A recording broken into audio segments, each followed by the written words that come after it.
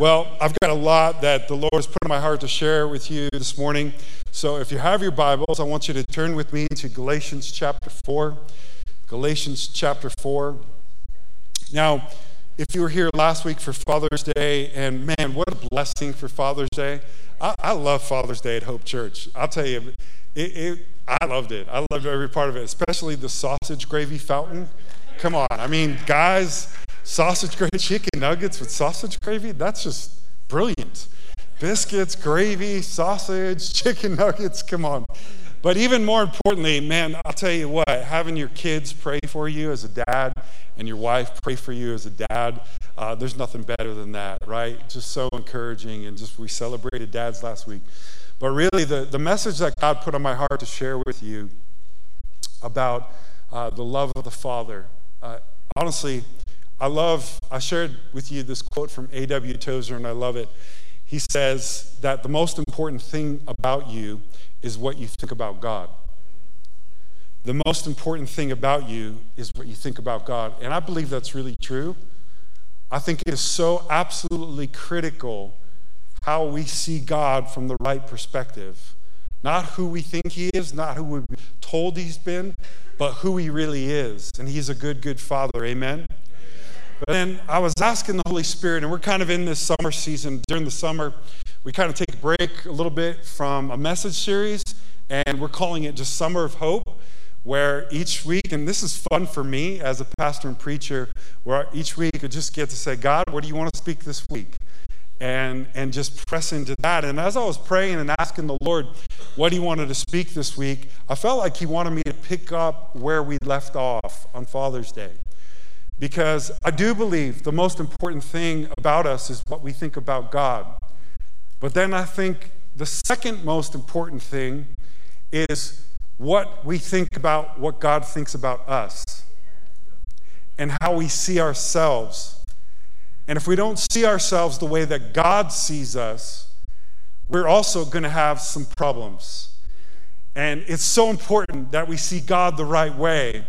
But it's equally as important that we see ourselves the right way so that we can continue in our identity as sons and daughters and begin to be changed because of who God says we are and how we see ourselves. And for many of us, this is an area that we struggle. We struggle seeing how God could even call us a son or daughter, how he could love us and accept us. And as we learned last week, that because of Jesus Christ. How many of you are grateful for Jesus? Man, I'm so grateful. It's all about Jesus. I'm so grateful for Jesus. I'm grateful for the finished work on the cross. I'm thankful that he came and he chose to live a sinless life and show us the way of the Father, show us what God looks like, and then he sacrificed his life on the cross and he died as me, for me, so that now when God sees me, he doesn't see me and my brokenness. We see that.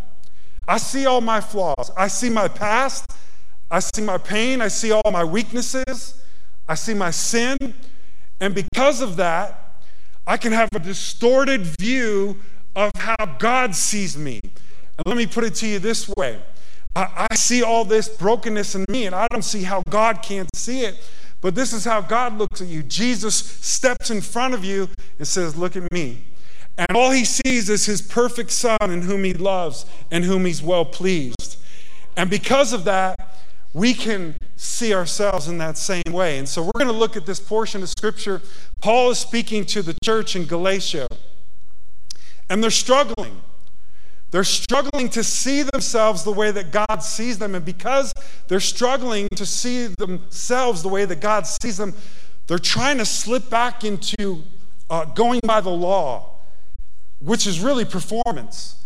They're trying to do good so that God will accept them, and they're slipping back into those old habits and those old ways. And Paul would address it here. And I think for a lot of us, if we're not careful, we could hear that God loves us. We can even encounter and experience God's love, but then we can just as easily slip right back in living as a slave, not as a son or daughter whom God loves and whom's well pleased. So we're going to look at this. Would you do me a favor? Would you stand to your feet for the reading of the Word of God? Just to honor the Word of God this morning. I want to read this to you. Galatians chapter 4, verses 6 through 9 of the New International Version. Paul says this: because you are sons, because you are daughters, God sent the Spirit of his Son into our hearts, the Spirit who calls out, Abba, Father. Now that was a very intimate term, similar to what we would call daddy. It speaks of the intimacy that the connection of knowing God puts in us, that we could cry out, Daddy, God. So you are no longer a slave, but God's child. And since you are his child, God has made you also an heir. Formerly, when you did not know God, you were slaves to those who by nature are not God's. But now that you know God, or rather are known by God, how is it that you're turning back to those weak and miserable forces? Do you wish to be enslaved by them all over again? Would you pray with me? And what I'd like you to do, because I really believe that God wants to set some of us free this morning. He wants to set some of us free from knowing in our head that we're a son, we're a daughter, but continuing to live like slaves. So I want you to put your hand on your heart, and I want us to invite the Holy Spirit to just come and just sift our hearts this morning, and to really just to begin to wash away and erode some of the lies that we've believed about ourselves, some of the things, the false self-images that we've taken on, that the Holy Spirit needs to just wash out of our soul, so that that new identity in Christ can really be formed in us. So Holy Spirit, right now, I pray that you would open every heart to not only hear your word, but let your word begin to transform us from the inside out. God, I pray that your identity, who you say we are, through your word over us and through your word, would begin to take deep root in our soul. And God, that you would begin to weed out all the words that have been spoken over us, all the lies that we believed through experience, through abuse, through accidents, through failure. God, I pray that you would begin to wash it away. And I pray that you would begin to speak the truth of who we are over each and every single person here today. In Jesus' mighty name, amen, amen, amen. You may be seated. Title of my message to you this morning is Free to Be Me. Free to be me. When I was thinking about what Paul said to the church in Galatia, and again, Paul was reminding them, listen, you've been adopted as sons and daughters of God, and that's your identity. And because you're a son or daughter, you're also an heir with Christ. In other words, you are accepted, you are loved, you are adopted, you are forgiven, and you are free. And yet, for many of us, we have the same problem that they have. Paul was watching them operate, and he was taking note that they were going back to trying to go by the law. They were trying to perform. They were trying to earn God's approval, earn God's love, and through the things that they did. And Paul was saying, listen, do you really want to go back there? Do you want to be enslaved all over again and have that burden on you? You got free of that. That's no longer who you are. You're a son. You're a daughter. You can cry out, Abba, Father. You have this access to Father God who loves you and wants to have this intimate relationship with you. And by the way, you're also an heir, which means that all things that God has, he also has for you. That you have a rich inheritance. And too many, I remember, I think it was C.S. Lewis, he gave the analogy of being on a cruise ship and having access to this, buffet of luscious, delicious food, yet sitting down underneath in the corner eating saltine crackers or something like that. And I think that's the way a lot of us continue to do the Christian life. We don't actually live as sons and daughters, and we don't see ourselves and live as loved people, as beloved by God, as accepted by him. I love what George MacDonald said. George MacDonald said, since we are the sons of God, we must become the sons of God. Since we are the sons of God, we must become the sons of God. And I love that because there's a theological principle of the now and not yet. God declares over you who you are, but you haven't seen the full manifestation or the outworking of the truth of who you are in your life yet. So you're a son, you're a daughter, and now all of us, we are in the process of becoming sons and daughters, and that is a process. And yet for many of us, like James would say, we hear the word spoken over us. We hear the truth of who God says we are, but unless we start to act like we believe it's true, that we're like a man or woman who looks at our mirror, like our face in the mirror, and then we go away and we forget who we are. And for many of us, I believe that's how we operate in our lives, is we come to church, we hear messages like this preached, we read the Word of God, we hear what God has said over us, how He sees us, His words over our life. Many of us, we've had prophetic words spoken over us, declaring who we are in Christ, and yet we hear those words and we don't act like we believe them.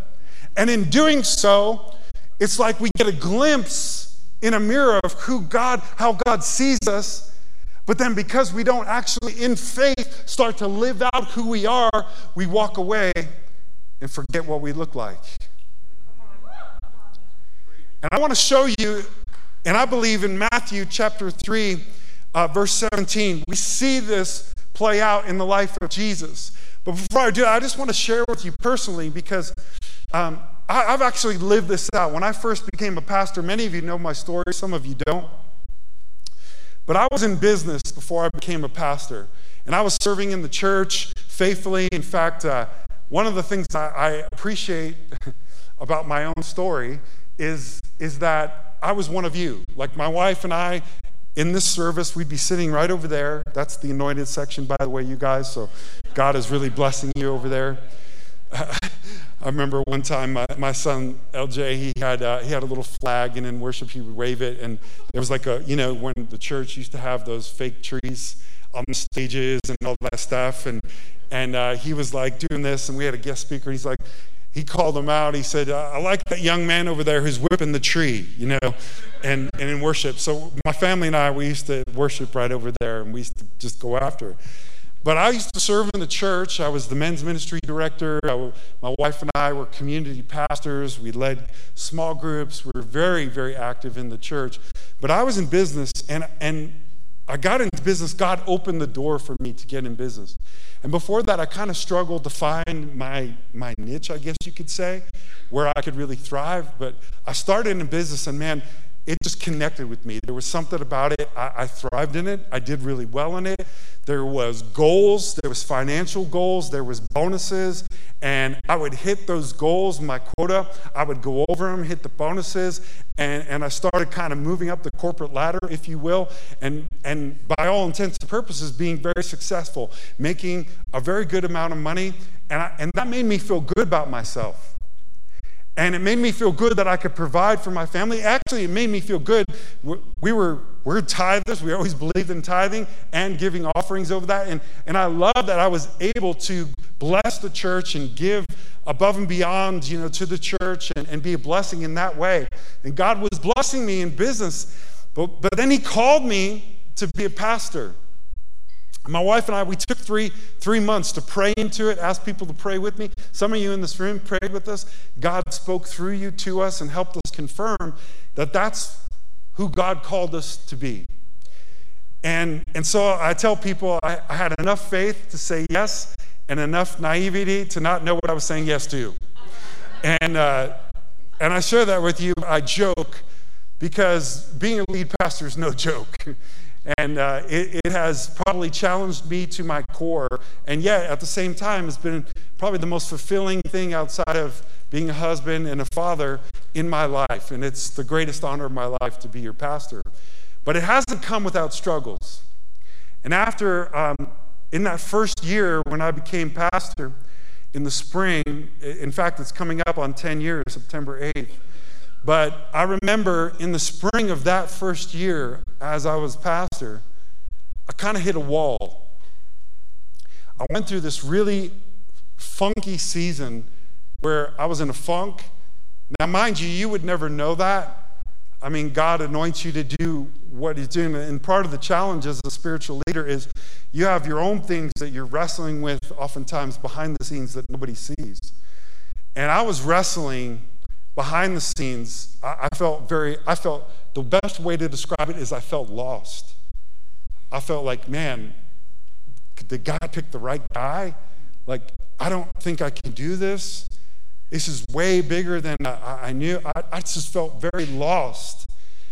And I started doing all the things that I know to do to kind of spiritually strengthen myself and kind of pull out of something like that. I was reading the Word, spending time with God, had my own worship time, in private to do some spiritual warfare and try to break out of that rut that I felt stuck in. And nothing seemed to work. Nothing seemed to be getting me out of it. And so I started asking God, what is going on inside of me?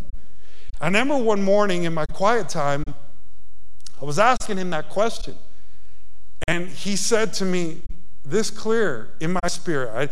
I never really feel like I've heard God's audible voice, but God speaks to me in my spirit. I think that's the way he speaks to most of us.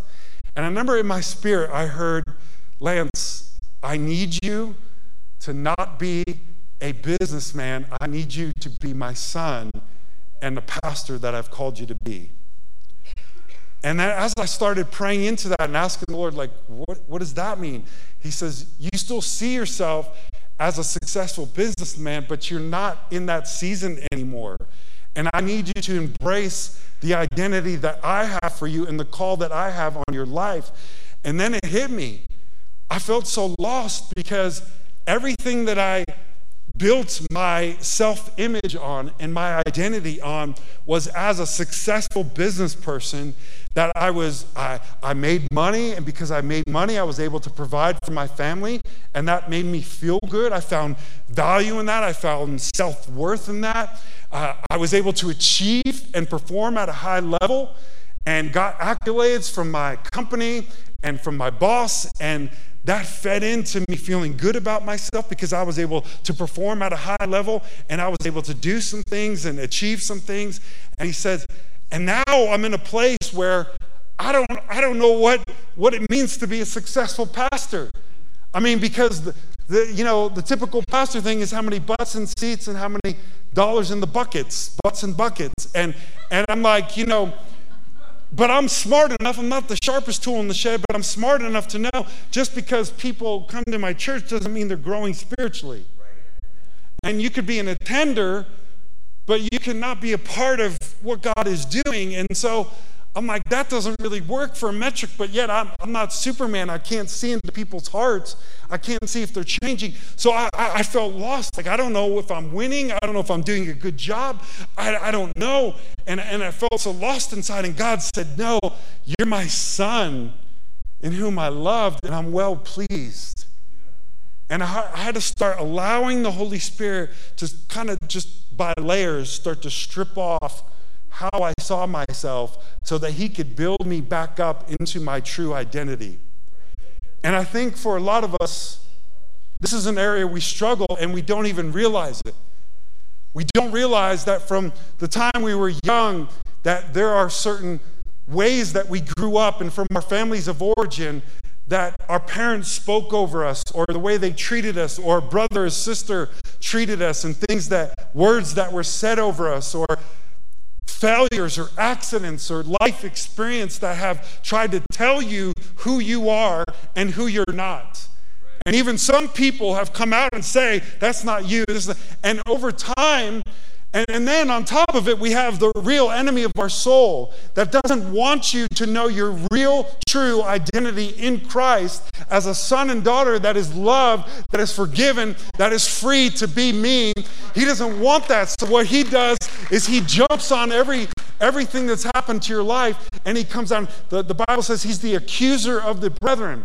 which means that he comes alongside and says, see, you're a failure, this, and he wants to make it personal. In other words, you didn't just fail a test, you're a failure. You didn't just sin, you're a sinner.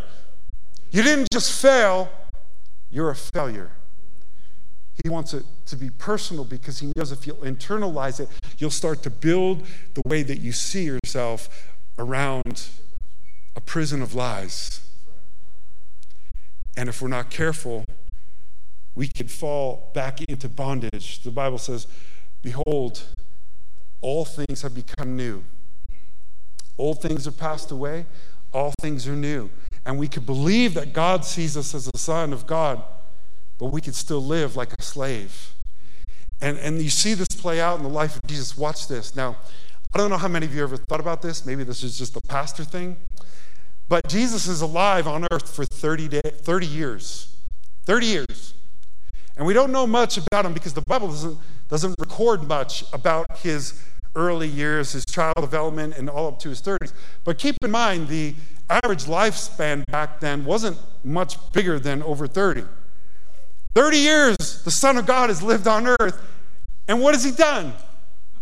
Nothing. We don't hear about anything. We don't hear about miracles. We don't hear about great teachings. We don't hear about anything in his life. And now he's about 30 years old, and he's about to start his earthly ministry, what he was called to do, what he was destined to do. And I want to show you the account of it because it's in Matthew chapter 3, verse 17. It's when Jesus comes out and it's time. It's time for him to step into his calling, his purpose, his identity.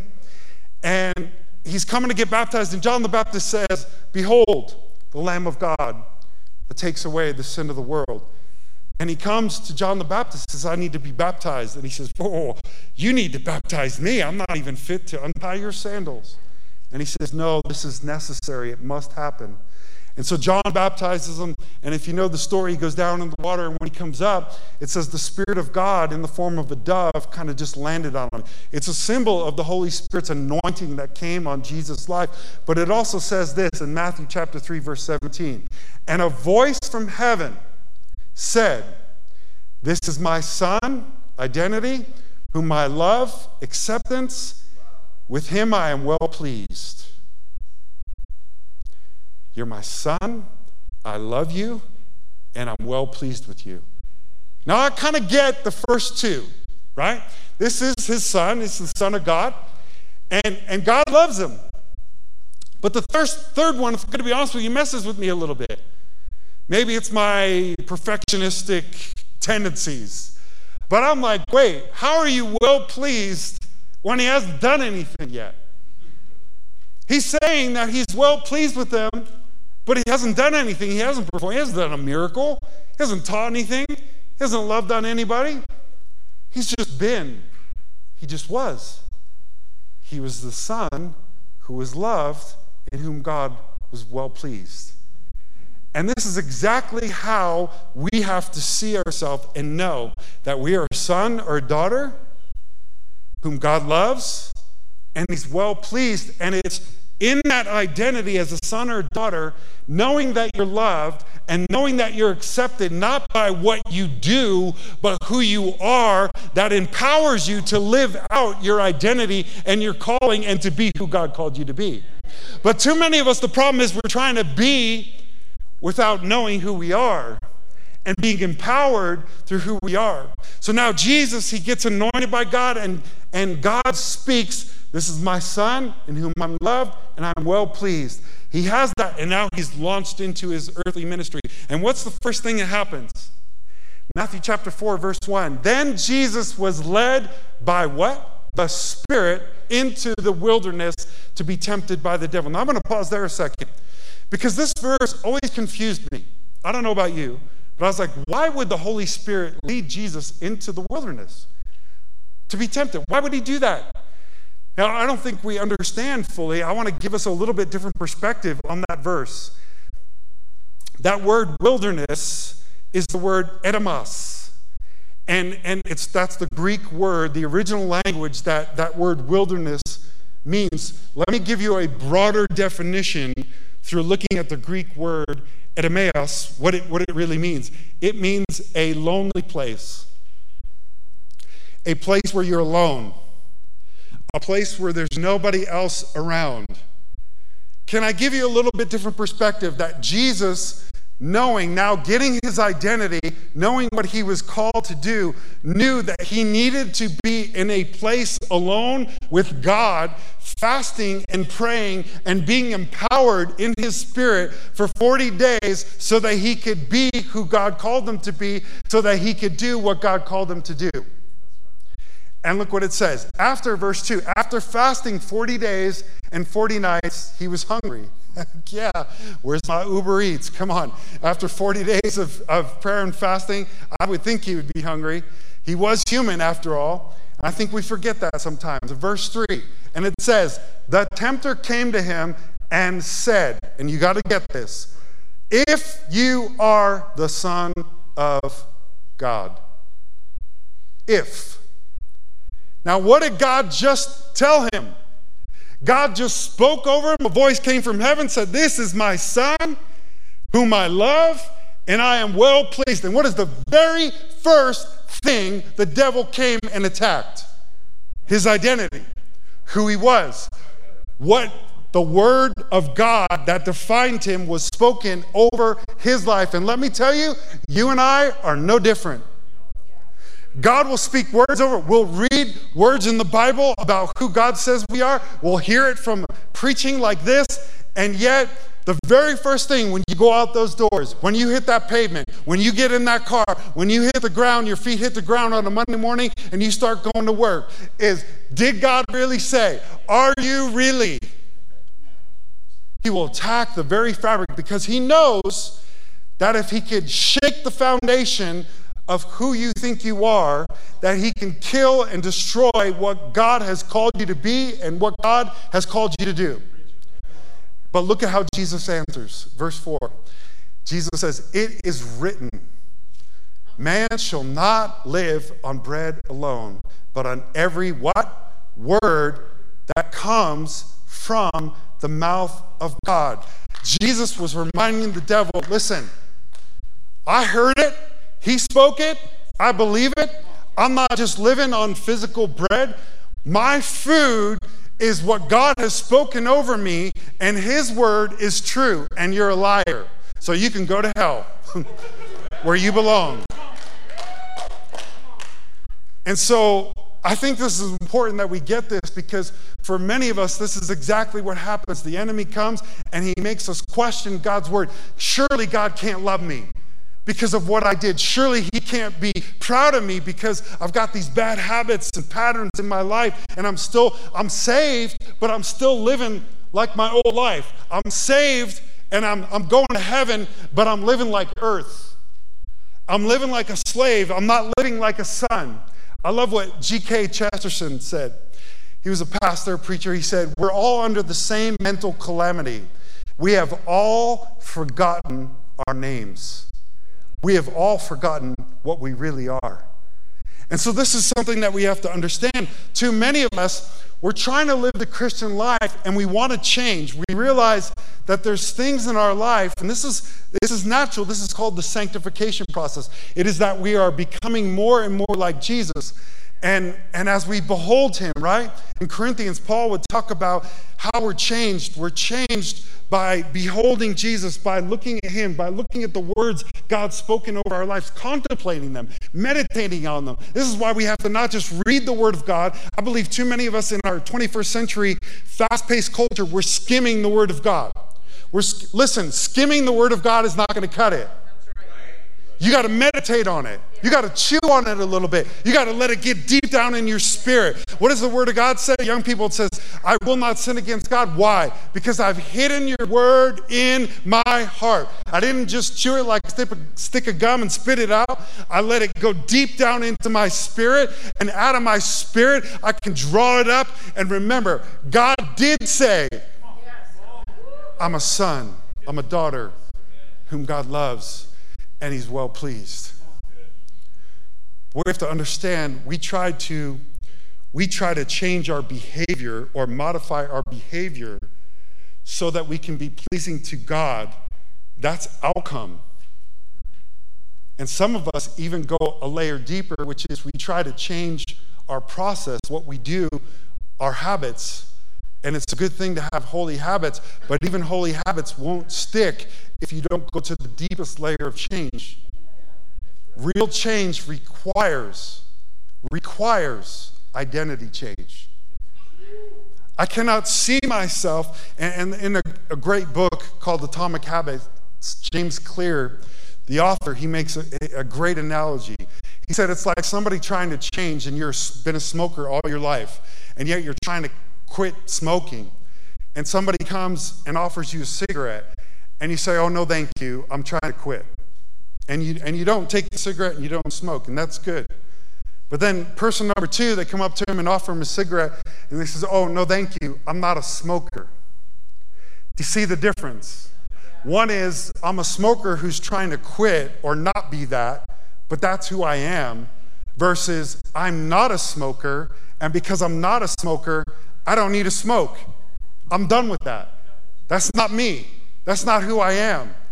And yet the enemy, the accuser of the brethren, will come at you and say, no, you're never going to change. You're always going to be a sinner. You're always going to be stuck in that sin. God's never going to be pleased with you. He's never going to like you. Look at your past. He's going to continually throw these things up to you. And if you start believing his lies, you do just like the church in Galatia that Paul was speaking to you. You just put your hands up and put the cuffs on. Because I'm a slave again. I'm a slave to the lies. I'm a slave to my old way of living. Now look at, every time God was going to begin to change somebody that he wanted, he had a destiny, he had a calling on their life. Do you know what he did? Change their name. Abram, you're no longer Abram. From now on, you will be called Abraham. You want to know the difference? It all was according to the destiny and call that was on Abram's life. Abram means exalted father. Exalted father is the father of one. God called him to be a father of nations. God took him out of his tent. See, some of us, oh man, the Holy Spirit just told me, some of us are thinking too small. Abraham was in his tent. He's looking at the top of his tent, and that was the ceiling over his life. And God had to take him out. He said, Abraham, get out of your tent.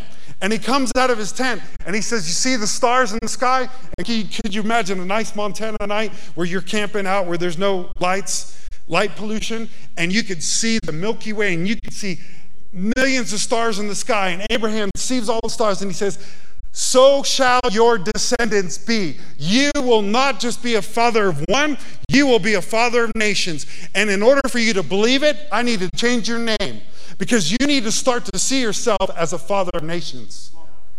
He didn't stop there. He went to Sarai.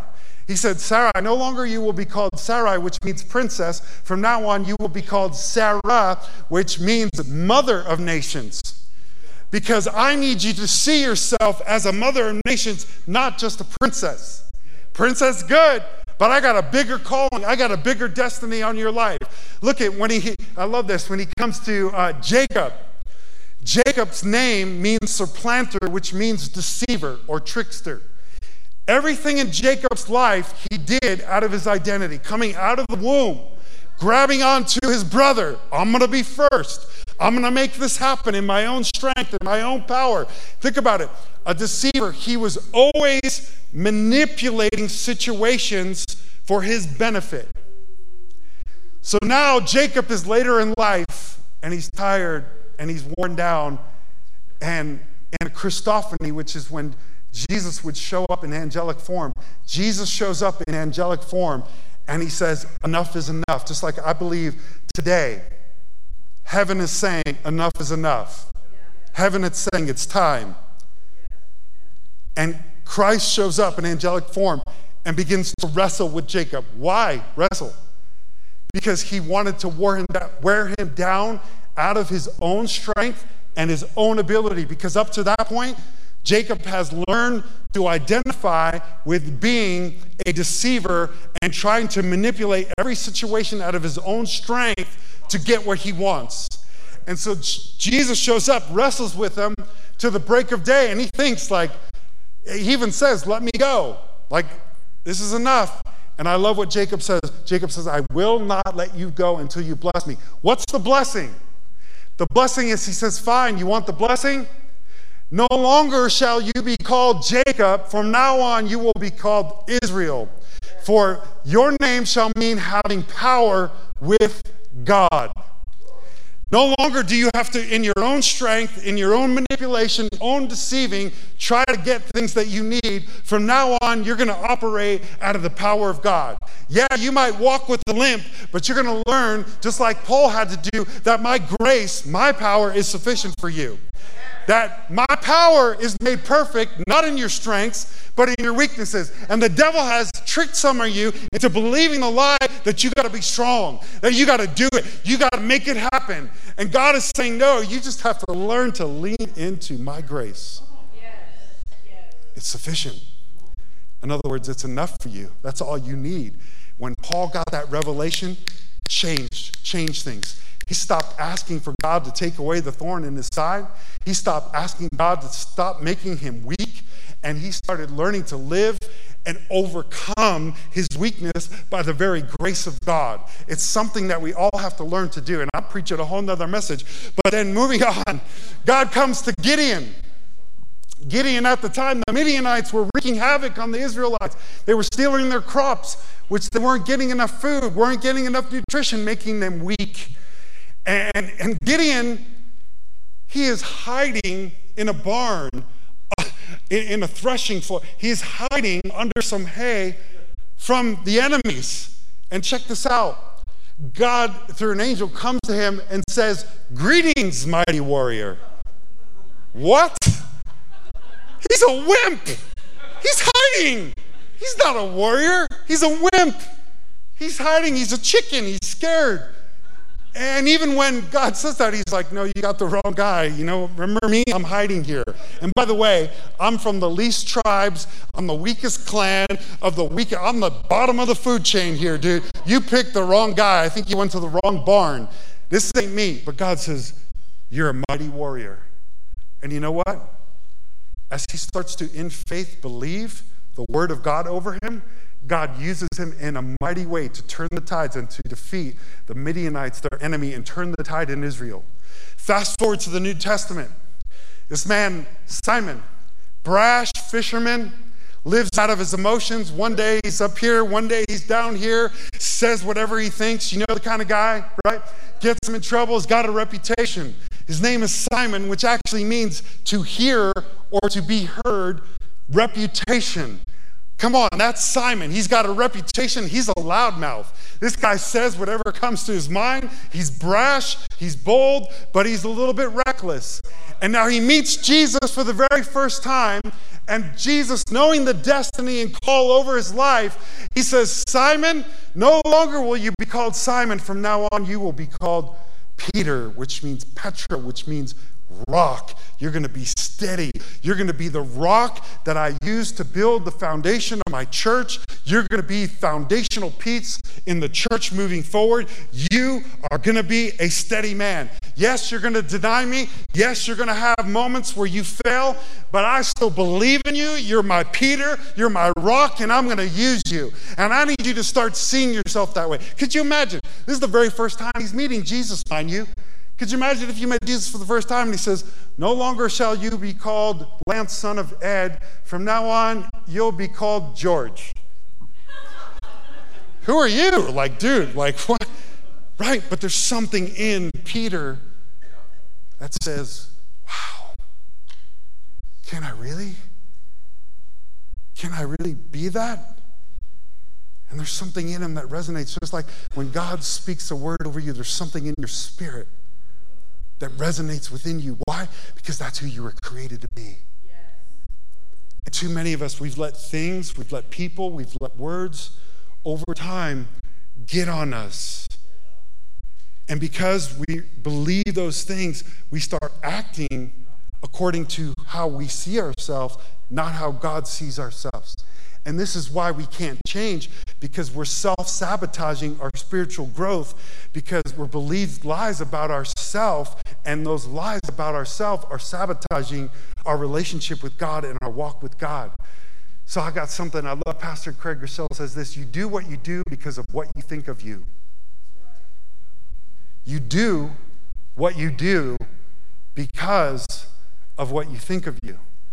And so we have to change the way we see ourselves in order to embrace how God sees ourselves and be changed from the inside out. And I got a couple things practically that I believe that we can do for that. The first thing is this: we have to take off the false self. And this doesn't happen easy. In fact, a lot of us, we don't even know ourselves. We don't realize, just like I didn't, how I had taken on these false ideas about who I am. Now, think about it. I want to take you back to when Jesus was tempted in the wilderness, because I think there's three main temptations for us, just like the devil tried to put on Jesus, that we can fall into, that are traps. The first one was this. He told them, if you're the Son of God, turn these stones into bread. In other words, I need you to perform. I need you to do something to prove that you're the Son of God. I need you to pull out your magic trick. You're hungry, right? So you want to provide for yourself, don't you? Well, prove that you're the Son of God. Turn these stones into bread so that you can eat it. He was trying to get him to trick him into believing that he needed to do something to perform, to prove that he was actually the Son of God. And let me tell you, one of the greatest weapons the enemy will use in your life and my life to try to put on a false self on you is to try to get you to perform. And some of us, we've done that for years. We've tried to be something that we're not, so that we could be the second thing, which is he tried to get Jesus to fall into the trap of popularity. And young people, you need to get this, because I believe this is one of the greatest weapons that the enemy uses in your life to trap you, is that we all have this need to want to be accepted by other people, want to be valued by other people, honored, esteemed by other people, be part of the cool kids, the crowd, right? We all want that. That's built into us innately. But the devil tried to trick Jesus into throwing himself off a cliff and having angels catch him. Now, talk about being popular. You want to put that on Instagram Reels? You're going to be popular real fast. Throw yourself off a cliff and angels come and catch you? Wow, dude, that's better than Cirque du Soleil. Like, that's amazing. And this is what the enemy was trying to trick him into doing, is do something astounding. You got to make a name for yourself. You got to put yourself out there. And this is the greatest trick in this generation that I believe the enemy's doing, that if you don't put yourself out there on social media, you don't set yourself apart, you don't do something that wows people, that you're nothing, that you're not popular, that your self-identity gets so tied up into, I've got to have people like me. I got to be popular so that I can be accepted and I can be loved. And the third thing is that he wants to get you sucked into the trap of taking your identity and attaching it to your possessions. Yeah, I got the big house on the hill. Look at my new car, my big truck, my big fish, my big buck. Sounds like a country song, doesn't it, Pastor David?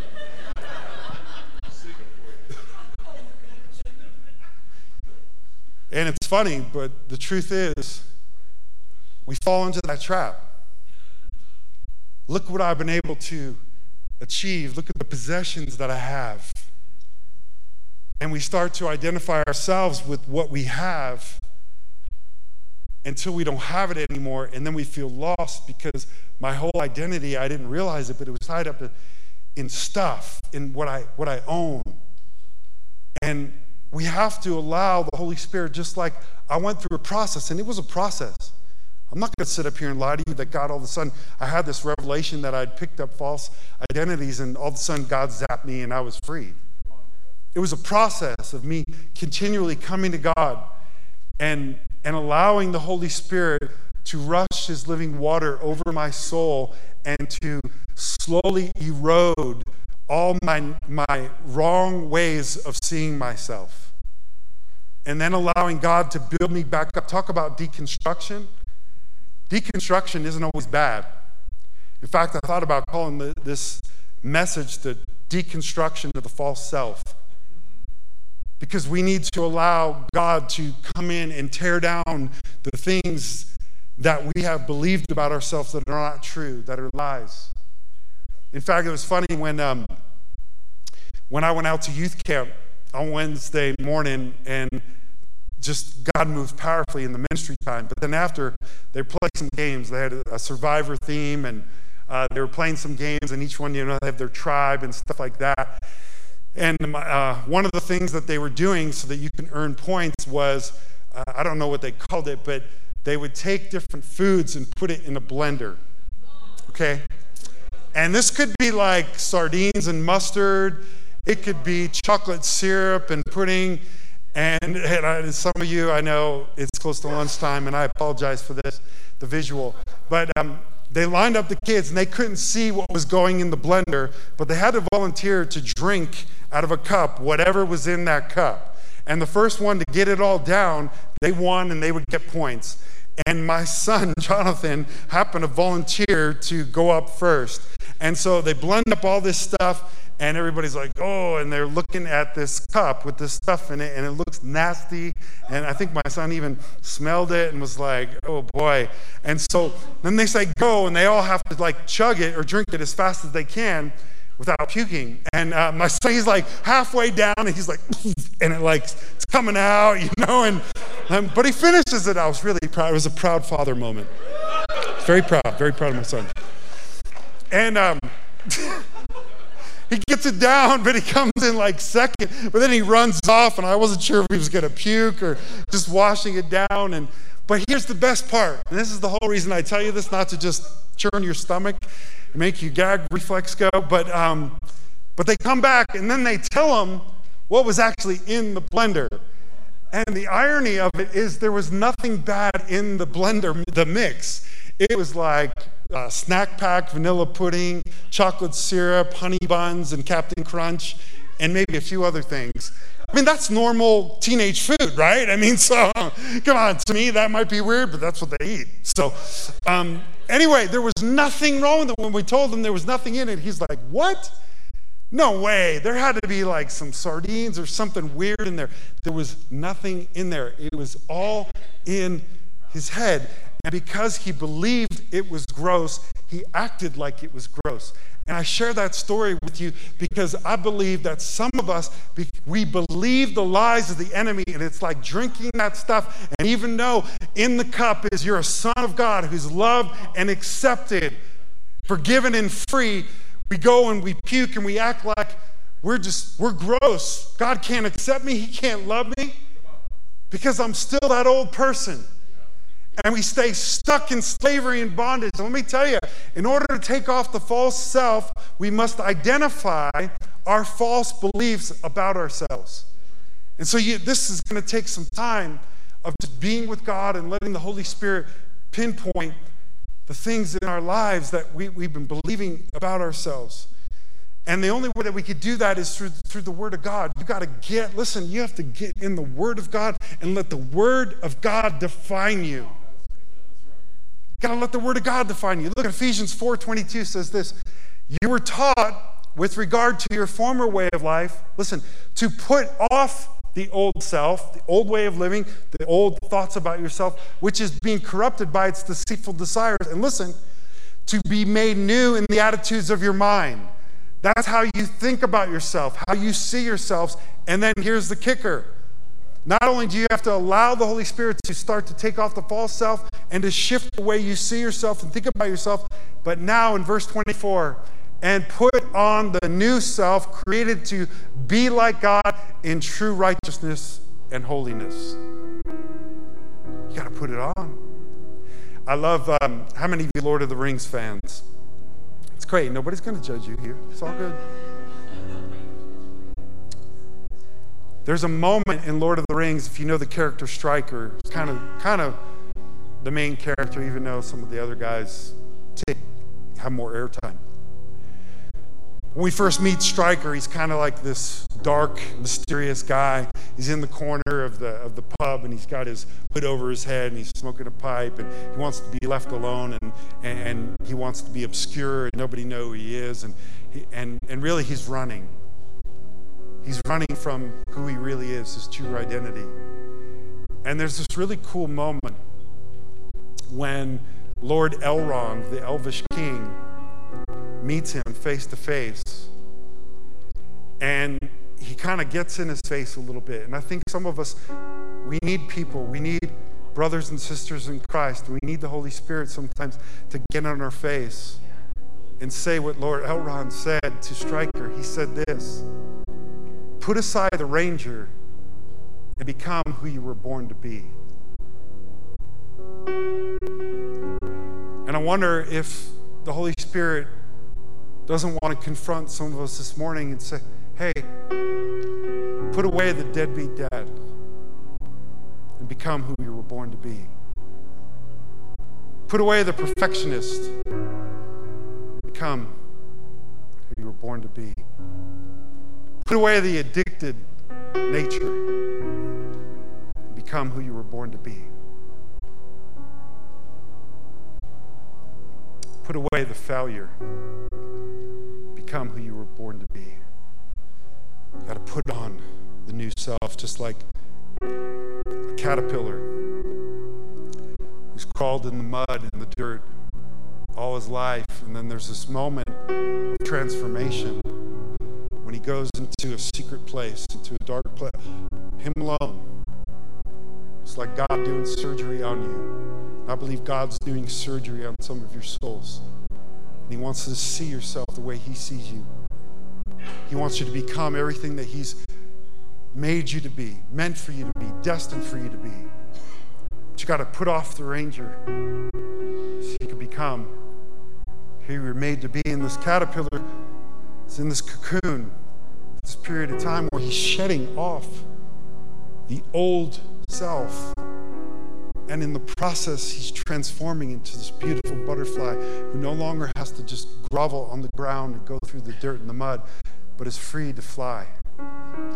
And free to be who he's meant to be all along. I'll end with this.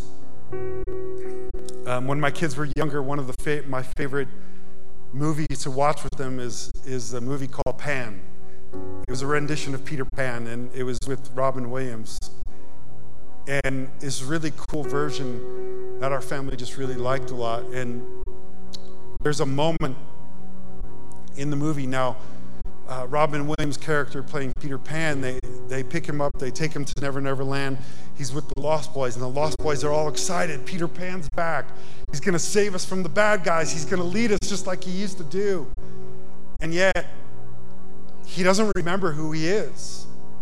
He thinks he's a lawyer or whatever he is now. You know, that's not him. He's not used. He doesn't like the dirty and eating the food. He doesn't even see the food because he lost his imagination of what could be. And he's in this place, and all the Lost Boys, they're like, come on, there's a new leader, Rufio. And they're all like, this is Peter Pan. And Rufio's like, no, this isn't Peter Pan. He doesn't even act like it. Look at him. He can't even fight, which he can't. He's out of shape. He's lost his edge. He doesn't know who he is. And yet the Lost Boys, they still believe that he's Peter Pan. So he says, if he's Peter Pan, I'm going to challenge him to a fight. And he challenges him to a fight. And he's getting his butt kicked by this young guy. And he's backed into a corner, and all of a sudden, this fight comes out of him, and he fights and he pins him down. And then he kind of drops the sword and backs up like, oh my gosh, where did that come from? And in that moment, all the Lost Boys kind of gather around him, and there's this one little guy that comes up to him, and he starts pushing back the wrinkles on his face and massaging his face and pushing the skin back from his face and looking deep within his eyes, and they're all gathered around watching.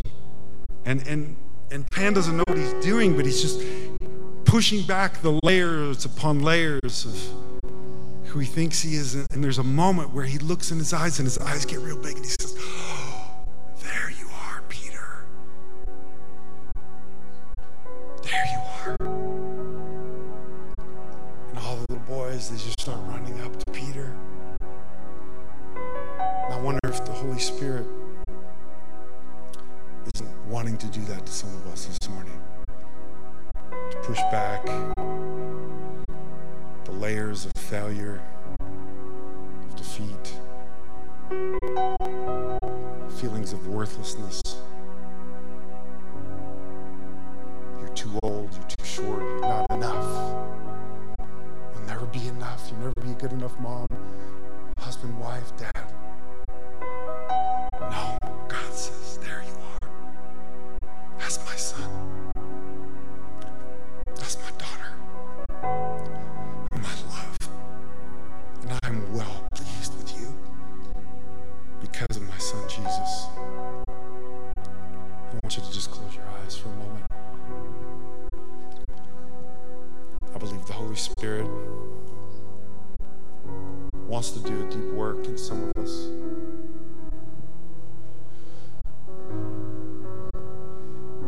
And I know we're at the end of our service, but I don't want to miss a moment, an opportunity for God to remind you of who you really are. Begin to pour out His Spirit into your heart. Begin to wash away all the lies, the things that you believed about yourself, so that you could be free to be me, to be who you really are. There might be some of you here today, maybe watching online, maybe in Eureka, where all your life you've felt lost, like you don't know who you are, what you're supposed to be doing. You're just living life, you're existing, but you're not really living. You're not living for a purpose. And you're here today, not by accident, but because God set you up. Because He wants to set your heart free to be who He's made you to be. But you got to surrender your life to Jesus and accept Him as your Lord and Savior. If that's you here today, would you just slip your hand up? Nobody's looking. This is between you and God. God bless you, son. Greatest decision of your life. Anyone else? Don't miss your moment. God bless you. God bless you. You can put your hands down. I want to encourage you, if you just raise your hand, the Bible says if you believe in your heart that Jesus Christ is Lord and you confess with your mouth, you shall be saved. And you could know beyond a shadow of doubt that you are a son, a daughter of God. You are loved. You are accepted by Him. And you could pray a prayer. We have our amazing prayer team over here to my left. Immediately after service, I would encourage you to go and pray with somebody and seal that in your heart. But I believe there's a second group of us this morning that God wants to do something in. Those of us that would say, Pastor Lance, you're speaking right to my spirit today. God set me up for this message. There's things in my life that I have believed lies about who I am. And today I want to let go of those. I want to take those off, and I want to fully put on my new identity in Christ. If that's you, just put your hand up. First service, almost 75% of the people in the room. It's nothing to be ashamed of. I already told you that's something I struggled with. Now, if you raise your hand, I just want you to stand to your feet. I want us all to stand. I want to pray over you, and then Jess is going to lead us in a final song. And I want you to let and allow the Holy Spirit to minister to you through the song that she's going to sing. Would you put your hand on your heart one more time? Holy Spirit, just begin to invite the Holy Spirit to come right now. I believe some of us need to give permission for God to come in and begin to do heart surgery. Come in with His word and like sharper than a scalpel, and to take out the cancer of the lies and the false identities that we've taken on. Holy Spirit, we give you permission to come now and remove every lie, every false identity. We tear it down right now and take it into obedience to Christ by the power of your word over us, God, that is stronger than any lie, any accusation. We send it to the feet of Jesus, to the foot of the cross. We consider it dead. Paul would say, we reckon it dead and buried with Christ. The old is gone Behold, the new is come. Come on, I'm declaring that over you this morning. Behold, the old is gone, the new is come. Say it with me. Behold, the old is gone, the new is come. One more time. Behold, the old is gone, the new is come. In Jesus' name, amen. Amen.